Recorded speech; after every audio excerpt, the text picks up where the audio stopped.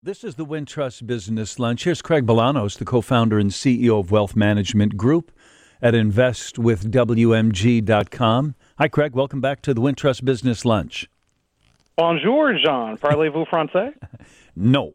So I've decided that I'm just going to stop trying to read too much, be too happy or too upset with the market's fluctuations. Every day, every week, it's something, isn't it? And so you really can't tell if the market's down today what that means, except maybe what it's reacting to in this 24-hour window. That's about right, isn't it?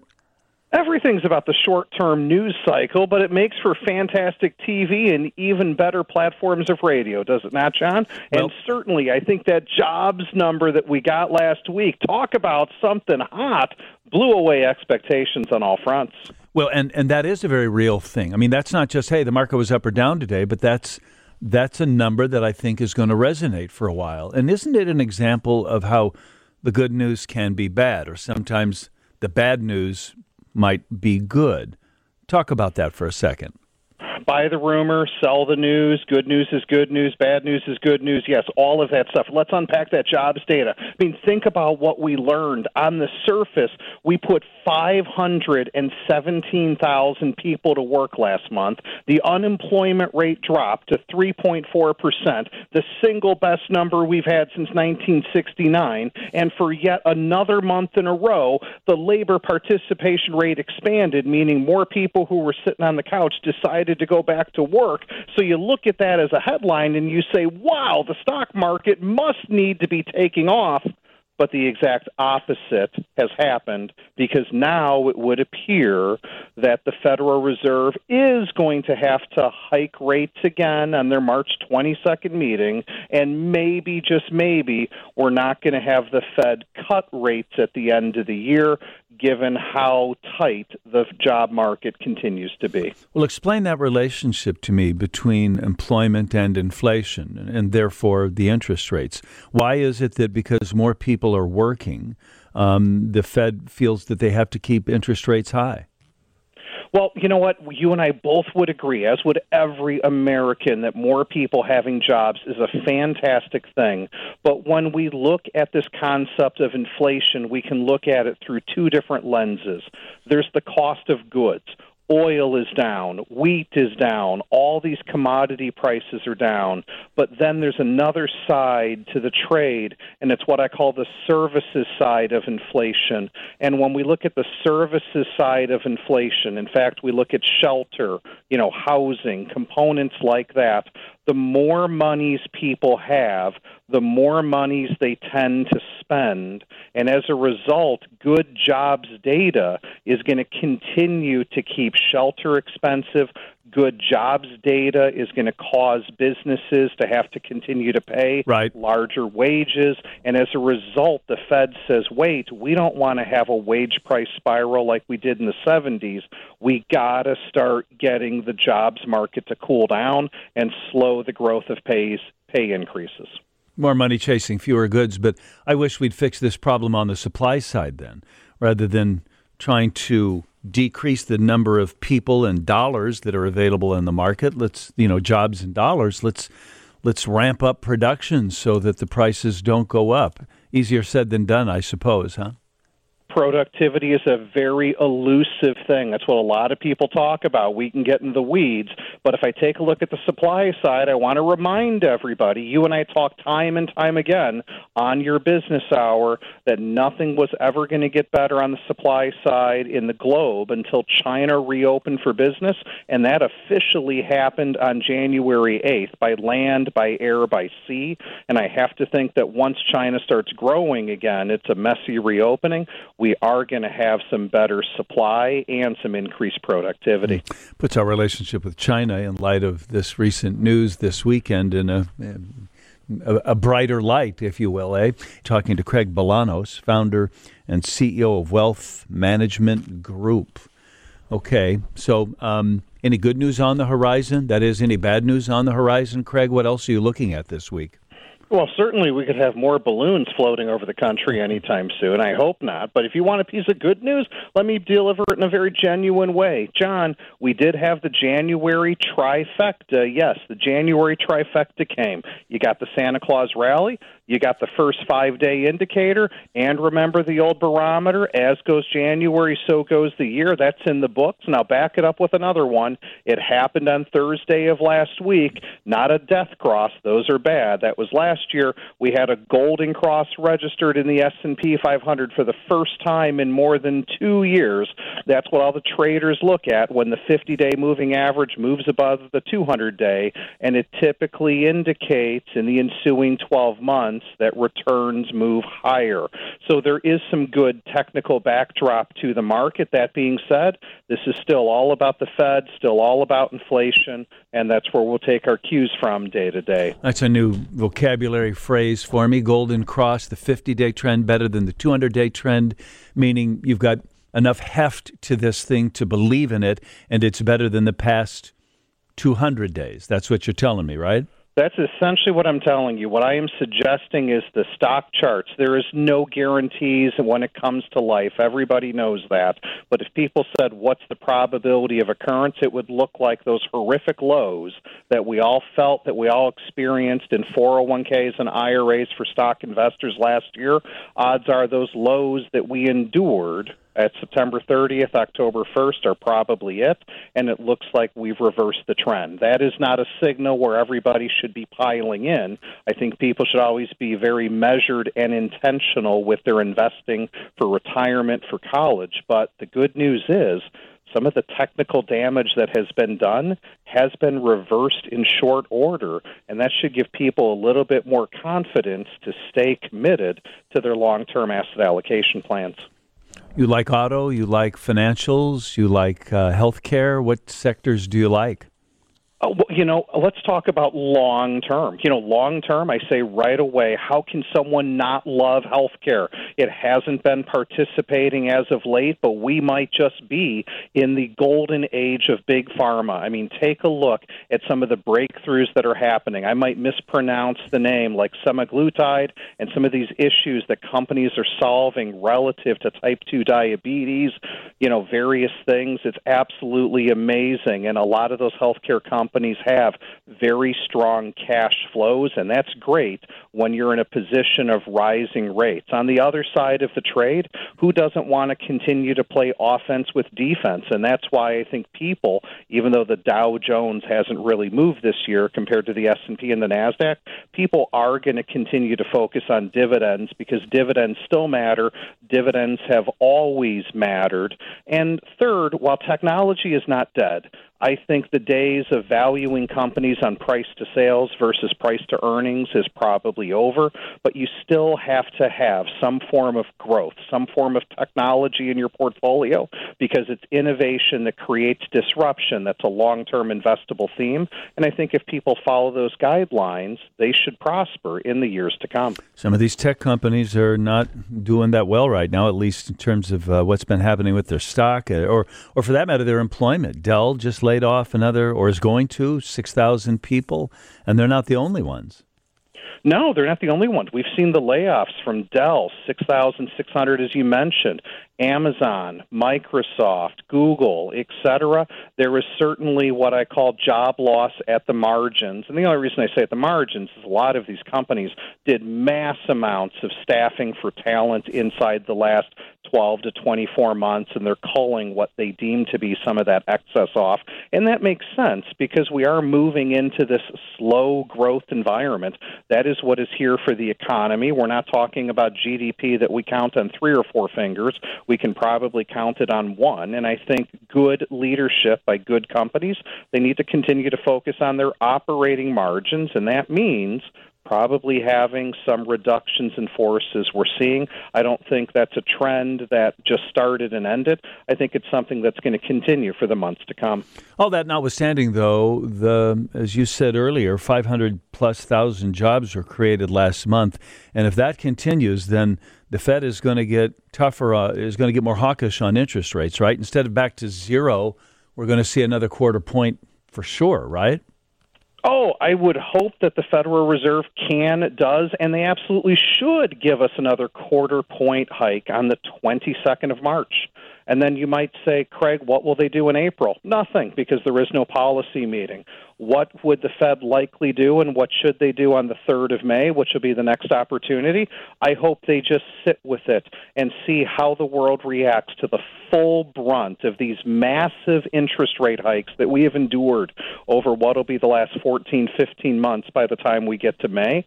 And we'll take our cues at that stage. But yes, one more quarter point hike should be due on the March 22nd meeting. Well, we're talking about jobs here, but I mean, that's what we're all waiting for. We're waiting for interest rates to go down, right? Then the housing market and consumerism, everything then rebounds, right? That's what we're waiting for, right?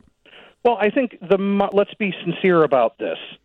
We have moved back to normal. I mean, John, you don't have to share, but I'm pretty willing to bet your first mortgage might have been more than sub 3%. Wouldn't you agree? It was about 11%. Okay, and my first one was 8 7/8. I remember it like yesterday. So people having mortgages on 30-year amortizations that start with a 6, I don't think it's anything revolutionary. I think we've just lost our way since 2007. It's been 16 years that we've been living in a world of zero-rate interest policies. I think we're actually back to normal. I think 3 to 3.5% money markets and 4% CDs and 4.5% treasuries and 5% corporate bonds is normal. So I don't think that anybody should be waiting around to think that we're actually going to have the Federal Reserve assertively cutting rates back to zero, because the only reason we were there in the first place was because of the Great Recession, which was the worst thing since the Great Depression. So I would like to see us just level out from here and let this be the return to the new normal. Well, then we're spoiled, because I don't think everybody's hoping, oh, good, interest rates are going to stay at 7% or 6%. They want to go back to 3%. You're telling me, dream on, kid. I think our first was 10.5%, but I know we had an ARM. We had an adjustable rate mortgage in there somewhere, so the rate we probably could have got was higher than that. But we gambled. We took that 10.5% rate, and then eventually sold that house before it adjusted. Okay, enough about me. Good to talk to you, Craig. We always appreciate your insight. Thanks for joining us today. Great to be back, John. Craig Bolanos, co-founder and CEO of Wealth Management Group. Invest with WMG.com. We're visiting with Jim Dahlke, the national editor at American Inno. You can click on ChicagoInno.com to read about 23 Chicago startups to watch in 23. I get it, 23. That's pretty clever, Jim. Hey, John. Yeah, we've actually been doing this list in Chicago way back to 15 to watch in 2015. So I don't know how much longer we're going to keep doing this before the list gets a little unruly on us. But, yeah, every year at Chicago Inno, really we set out to kind of identify some early-stage, newish startups that people really should have their eye on. Over the years, some companies on this list have included folks like Talk, which was acquired by Squarespace for about $400 million. Tempus, the biotech company led by Eric Lukowski, was on this list before it raised about $1 billion in outside capital, and valued now at one of Chicago's highest value tech startups at $8 billion. So, really the idea with this list was to kind of pinpoint some early companies that folks should really have on their radar. And so you can check out the full list at ChicagoInno.com. But some of the 23 that really caught my eye. One is AurisDX. This is a company out of the University of Chicago. Actually won first place at the school's prestigious New Venture Challenge. They want to take they're creating a test for oral cancers with just a sample of your saliva. So, really a non-invasive diagnostic screening tool here that can help to detect oral head and neck cancers earlier. And so, any company that kind of comes out of that challenge is certainly one to watch. That challenge has also birthed companies like Grubhub and Tovala and Braintree and some big Chicago startup wins. Another company on this list I'm really into is Parentally. This is a startup that's really taking on parental leave for moms.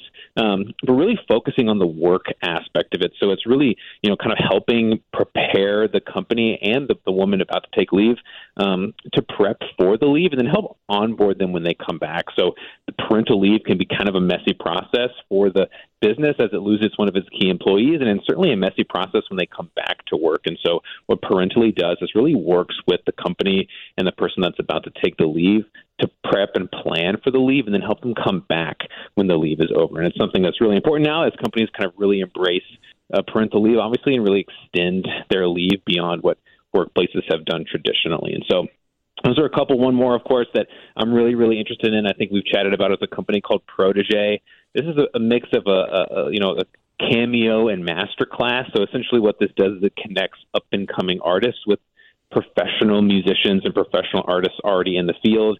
Some of the famous folks on their platform include DJ Khaled and Jason Alexander, the actor from Seinfeld. And so you can get some acting advice, some singing advice, music advice from famous folks and kind of show your talents in the process. So those are a few companies that really stand out to me.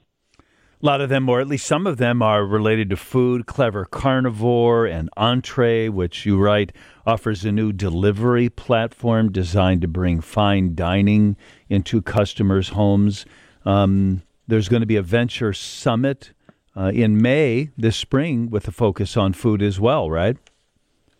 That's right. The Chicago Venture Summit is officially coming back. We just reported last week they're going to be here in May. And the Chicago Venture Summit now, and it's several years old now, really kind of the marquee venture event in Chicago. And essentially what that means is, hey, here's a chance for investors from outside of the city to come into town and see what's going on in the startup scene and invest. And there has been a food-focused event before, so this is the second one that Chicago will do that's focused specifically on food. And obviously there was a lot of success in it last time, and they think that they're going to have success again. And what these venture summits, I think, are really doing is leaning into what Chicago does well. So there's been a logistics-focused venture summit in the past as well. And so really, as you can see, food, logistics, some of the sectors that Chicago is really known for, its startup sector is kind of really seeing promise in as well. And Chicago's successful companies include Grubhub, for example, Foxtrot, these companies that we've mentioned before. Those are big food companies. And logistics, you got companies like Project 44. So we're really leaning in, I think, to what Chicago does well in the tech and startup scene. These venture summits are really designed to bring more attention, more investors, more dollars into the startup ecosystem. I'm thinking about the different trends in food. Like one would have been the delivery services that are out there. Another one was the businesses that were popping up everywhere where you cook the meal or they prep it for you and then you go pick it up. But there were businesses around Chicagoland where you could get together with your friends, or you could just go on your own, use their industrial-sized kitchens and make whatever meals you want, freeze it, and then take it home. I guess there's a whole bunch of different avenues in that industry, isn't there? There is, and there's one Chicago startup that has really caught my eye and lots of folks' eye lately called Tovala. This is a company that's created a physical oven that sits on your kitchen countertop. Yeah. This is everybody's got limited space on their counter, but Tovala really kind of helps you kind of create these restaurant quality meals super, super easy. They've got a delivery service as well, so they've raised a bunch of funding and are definitely a company to watch. I agreed. I saw one of their commercials finally on TV not that long ago, and I just thought this is such a swing. And hopefully a hit, right? But I mean, it's a device that you need to buy. It's a subscription service. It looks easy. It looks delicious. It looks clever. But I wonder if people are going to stay with that, because you've seen trends come and go. Do you have a feel for how viable that product is? I think they're at a very interesting point in their company life cycle and a bit of an inflection point, because it seems like they're very close to kind of hitting this mainstream adoption where people are aware of it, kind of as nationally people are aware of the, Instant Pot craze from a couple of years ago and, the air fryer craze that's going on right now. Exactly, right? So I think that they're kind of on the verge of that. And it'll be interesting to see over the coming, year plus if they're able to kind of, with additional marketing and with additional customer support, get over that hump and become that mainstream staple in your kitchen counter. So I've tried the food. It's terrific. I think they do a great job. It's not just the subscription service too. You can cook your own stuff in there. So Tovala, I think, has an opportunity here to kind of really be one of Chicago's consumer startup staples. And, one other trend, just as long as we're going down that path, is the non-meat meats. Did you have some of those people that are making, protein that is not animal protein? Is that one of the 23 companies to watch? Yeah, that's the Clever Carnivore. So they're really doing that bioengineering, right? So they're making actual pork, beef, and chicken in a lab using stem cell biology. Haven't tried it myself, but they're not, they're the only company that's doing that. There's Aquaculture Food is doing something similar on the seafood side. And so, look, like we said, no surprise that Chicago kind of leading in some innovation in the food space because, hey, Chicago's a food town. Yeah. I got less than a minute left. Just give me the headlines on this Dimension INX. What is that? Yeah, Dimension Inc. This is a Northwestern spinout. Just raised $12 million in funding. They're doing 3D printed implants. So they just got some FDA approval for a 3D printed bone graft that's going to be live soon. So some big moves there from a Northwestern spinout. 3D implants meaning bone grafts? What about breast implants? Other things that we use to substitute for body parts? They do all that? Yeah, just the bone graft for right now. That's what we got FDA approved, but it'd be interesting to see where they go from there. Yeah, no kidding. All interesting stuff. Okay, always fun to visit with Jim Dahlke, national editor at American Inno. You can read all this at chicagoinno.com. Thanks, Jim. Thanks, John. This is the Wintrust Business Lunch on WGN. We've got more business news with Steve Grzanich. Start your timer. It's time for the Wintrust Business Minute, sharing Chicago's business news of the day. A Chicago tech startup is about to roll out a hardware-software kit that will make most modern tractors fully autonomous. Cranes reports Savanto will roll out the self-driving retrofit in the coming months, beating big companies like Deere to the punch. The other companies have been using self-driving tech, but it still requires a driver to take control at the end of each row of corn or soybeans. Savanto's system automates that tractor turnaround. The expected price for the kit will be about $50,000 and up per unit. Its release comes at a time when American farms are dealing with big labor shortages. By the way, Savanto means servant in Japanese. Rivian Automotive is reportedly developing an electric bike. The company, which is a production facility in downstate Normal, currently produces pickup trucks and delivery vans. Bloomberg says the CEO disclosed the e-bike at a recent company meeting. A group of engineers is currently working on that project. It's not clear yet if it'll be a bicycle or motorcycle. The company has patents for electric bicycle components and designs. No timeline for its production has been revealed. I'm Steve Grzanich, and that's your Wintrust Business Minute. Here's the business of food and Steve Alexander. Okay, here's a story of a Chicago sports mom who did not like the sports drinks being given to her kids at games. I wanted a natural option that would actually hydrate better. So Michelle McBride got to work, but this is not one of those types of products that I could just, make in my kitchen. She brought in Dr. Bob Murray, who is an internationally renowned expert on sports nutrition and hydration. He was the co-founder and director of the Gatorade Sports Science Institute. And she found some like-minded investors you may have heard of. Ken Griffey Jr., Ronnie Lott were two of our initial investors. Okay, 5 years in, how's it going? Well, it's going great. So we launched in the Chicago area in retailers like Jewel, and now we just launched in over 1,000 Walmart stores across the Midwest. Wow, that's kind of big. Yeah, it's an exciting time for sure. And attention dairy farmers, Good Sport is made from milk, which is well known to be a great source of protein for recovery after a workout. But those same proteins are not so great in your gut when you're trying to work out. So Michelle and her team of scientists figured out a way to preserve the great hydrating qualities of milk. We work with dairy processors who ultrafilter milk and remove its protein.